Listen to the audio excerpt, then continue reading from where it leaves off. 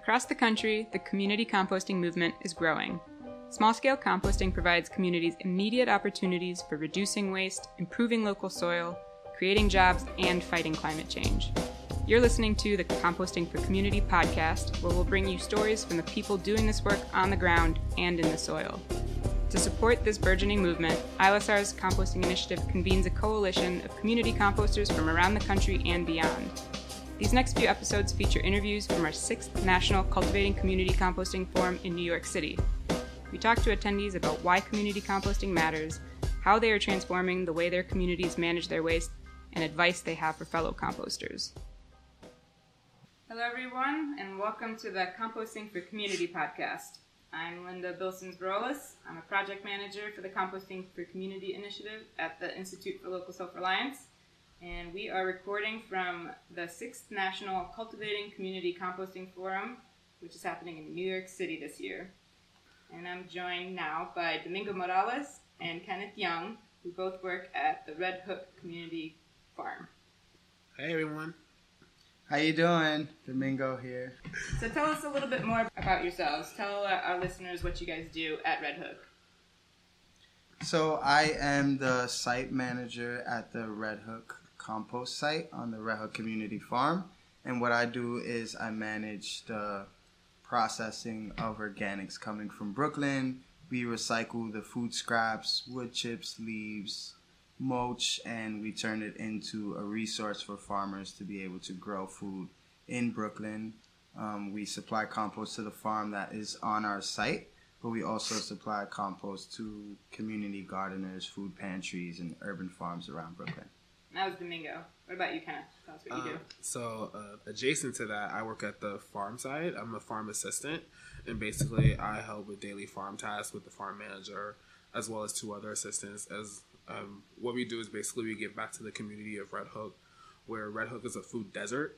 So we provide healthier produce options for them throughout, I would say, the whole entire Red Hook community, NYCHA development that's over there.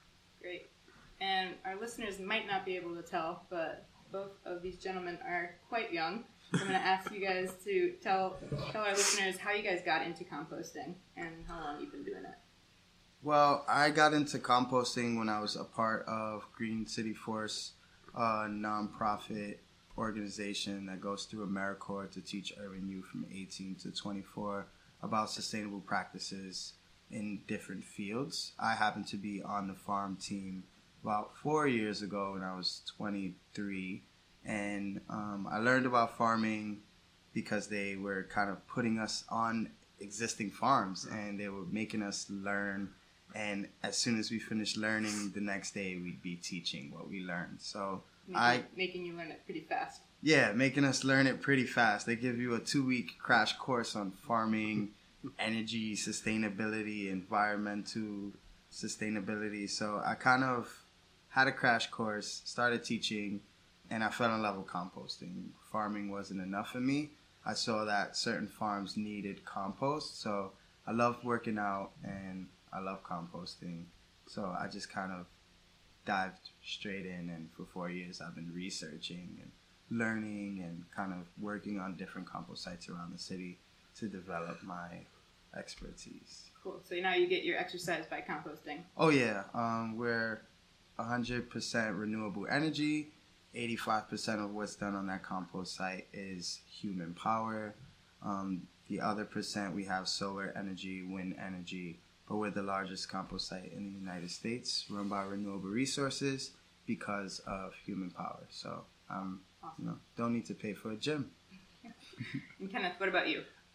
Just the same as Domingo. I was 23 when I joined Green City Forest, and I was on the urban farm team. I actually had a shorter term than normal. Mine was only 6 months. The normal was like 10. So I kind of got like a crash course in urban agriculture and composting and sustainability and everything. And during that time, I was also an intern at the Brooklyn Botanical Garden Red Hook site, along with 2 other people. I was under the influence of Domingo and a man by the name of David Buckle, who was a site manager previous to Domingo. So that's how I got my fundamentals of it in the beginning. And then I went off to work for different various companies. Great. It's just awesome that you guys are still working in composting and urban ag after all that. So what does community composting mean to you? Let's start with you, Kenneth. I think it means being able to give back to the community while also giving to the earth, I guess you can say. Being able to make the environment that you're in a better place to live. So even if you're just collecting food scraps and giving it to another composting site, that's being beneficial to you because you're making your environment better and cleaner and healthier. You're taking a role. You're taking an active role. Yeah, taking an active role in making sure that the environment that you live in is much better for you to live longer. What about you, Domingo? Community composting to me means the community is composting. And when I say the community, I mean everybody. You know, kids, adults, seniors, everybody can partake in this recycling of waste. You know, people look at food as just trash, but community composting to me is teaching people the difference between trash and a resource and actually showing them how to create a resource. So community composting just has to involve anybody from the community who's willing to participate, which is why we strive to kind of make protocols and do things on the site to involve people of different skill sets and people of different strengths. You know, people who can't really lift the shovel, we would have them sifting and plucking out red wiggler worms from the compost. But people who actually want to work out, we'll give them a shovel. And then there's people who want to farm, so we'll have them weed on the perimeter. So community composting is just a way to get people together to work together to create a resource for our planet. I thought it was really appropriate and cute what you said on the social justice panel at the forum today about working with youth and needing to like create protocols around them, just things you didn't even realize you needed to create rules around, but it's just awesome that you can accommodate everyone. Yeah. So, like not eating the worms. You'd be surprised how scrumptious they think they are. I mean, some people eat them, you know? I've tried a few. Yeah? What do you think? They taste sandy. Yeah? Yeah, there's like they look soft, but when you eat it, there's a grit to it. And that's how they digest. That's how they digest. They have like grit in their stomach that, you know, the food passes over and kind of breaks it down. But you really don't realize it. They don't taste bad. They don't taste like anything, but they are really like gritty. So not quite like a gummy worm or anything. No. All right. Well, you know, if people want to try it out for themselves, go for it. So, as we mentioned earlier, we're at the 6th National Cultivating Community Composting Forum in New York City, and this is the first time that either of you is attending this event. That's right? Yes. What does it feel like to be in community with so many other composters from around the country? How does that feel? For me, it's empowering. When you compost it, especially by hand in such an urban place like New York City, there's a lot of machine-operated sites, and you start to feel small when you think of how much waste they can actually take. But it's great because this forum actually brings people of all walks. People who are hauling by bike, people who are hauling by trucks, people who are doing it by hand, people who have machines. So it just feels empowering to know that there are people that are thinking in similar ways, thinking about the environment. And it's just nice to geek out about a subject such as compost when you really can't do that with your regular circle of friends. So, you can't always do that with just anyone, right? Yeah, so it feels empowering. What about you, Kenneth? Yeah, it was really cool that before I wasn't really known as a farmer around my circle of friends, because a lot of my friends now we're all urban farmers. So we all have different branches of what we do. And I'm the only one out of all of them who technically does not count as an urban farmer. I'm technically as a composter. So they know me as a composter. So it's actually cool to be around a room full of people who are composters as well. Who identify as composters. Yeah, who identify as composters, who understand the struggle of composting, who understands that it really is taxing on their body at times. There were days where shoveling was really hard. Mm-hmm. And there are days where shoveling was really easy. So it's good to be around a room full of people who kind of can understand that, whether they do it by hand or whether they do it by machine. Definitely. So, what are some of your goals around composting for the next year, what would you say, Kenna? I definitely want to be able to teach more people about composting. It's kind of hard having this one right next door. So, but I definitely like to teach people more about composting. During my time working with Grow NYC, where I did a compost coordinator, I definitely informed as many people as possible about what the program is, why we do composting, and things like that. So I really enjoyed being able to talk to the community about composting in a simple way that actually is entertaining.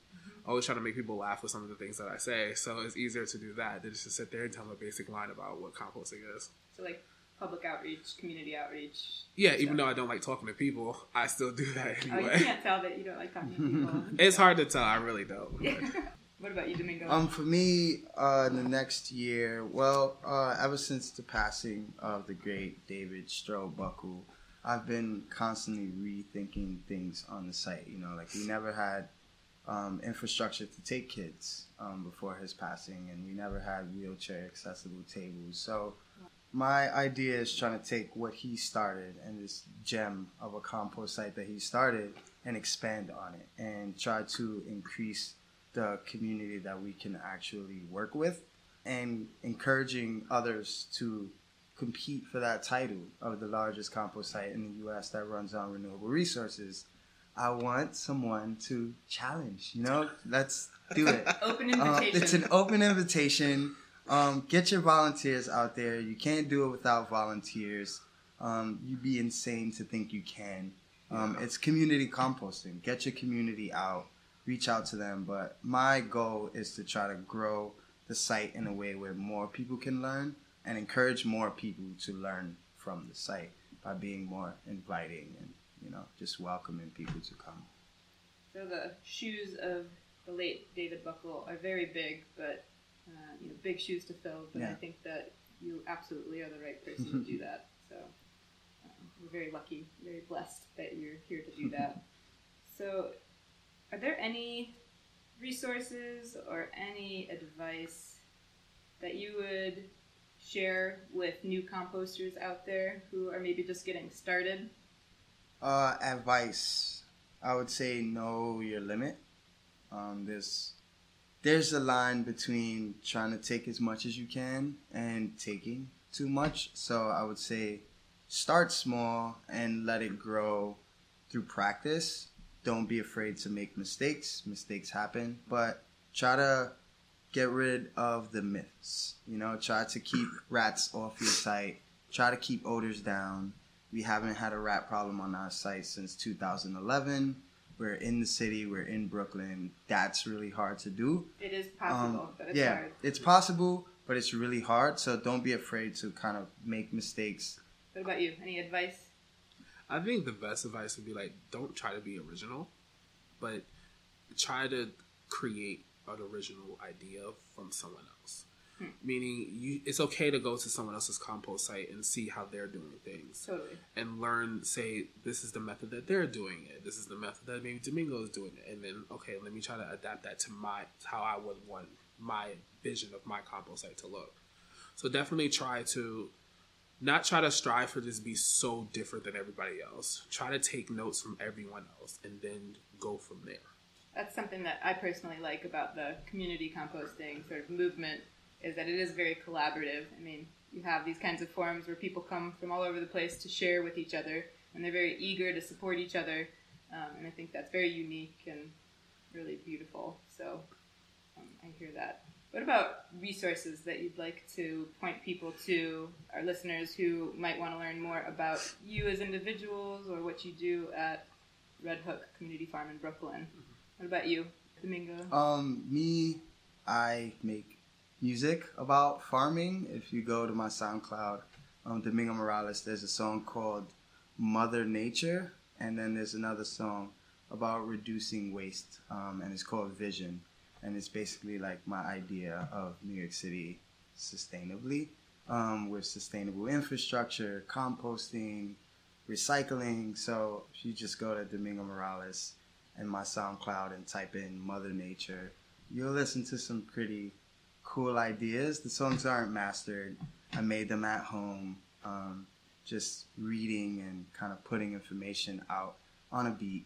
But yeah, if you want to learn a little bit about what I do, check out my music and come to the site. I always like to talk about myself after we finish talking about compost for 3 hours. So yeah.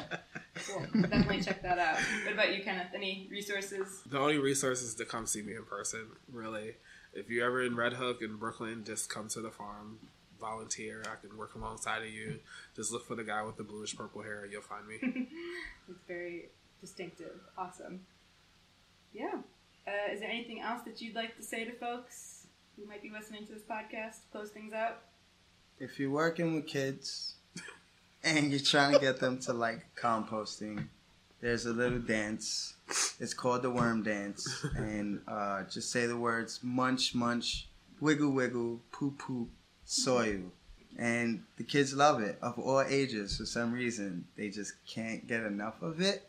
So if you're having a hard time getting kids involved, make a weird dance, make a song, make something catchy, and you'll have kids. If we get the minds of children ready for sustainability and composting, then we'll grow a better generation. And if you want to see Domingo's original version of that dance, you'll have to come. You have to come to the site, yeah. Absolutely. Fridays and Saturdays all year round.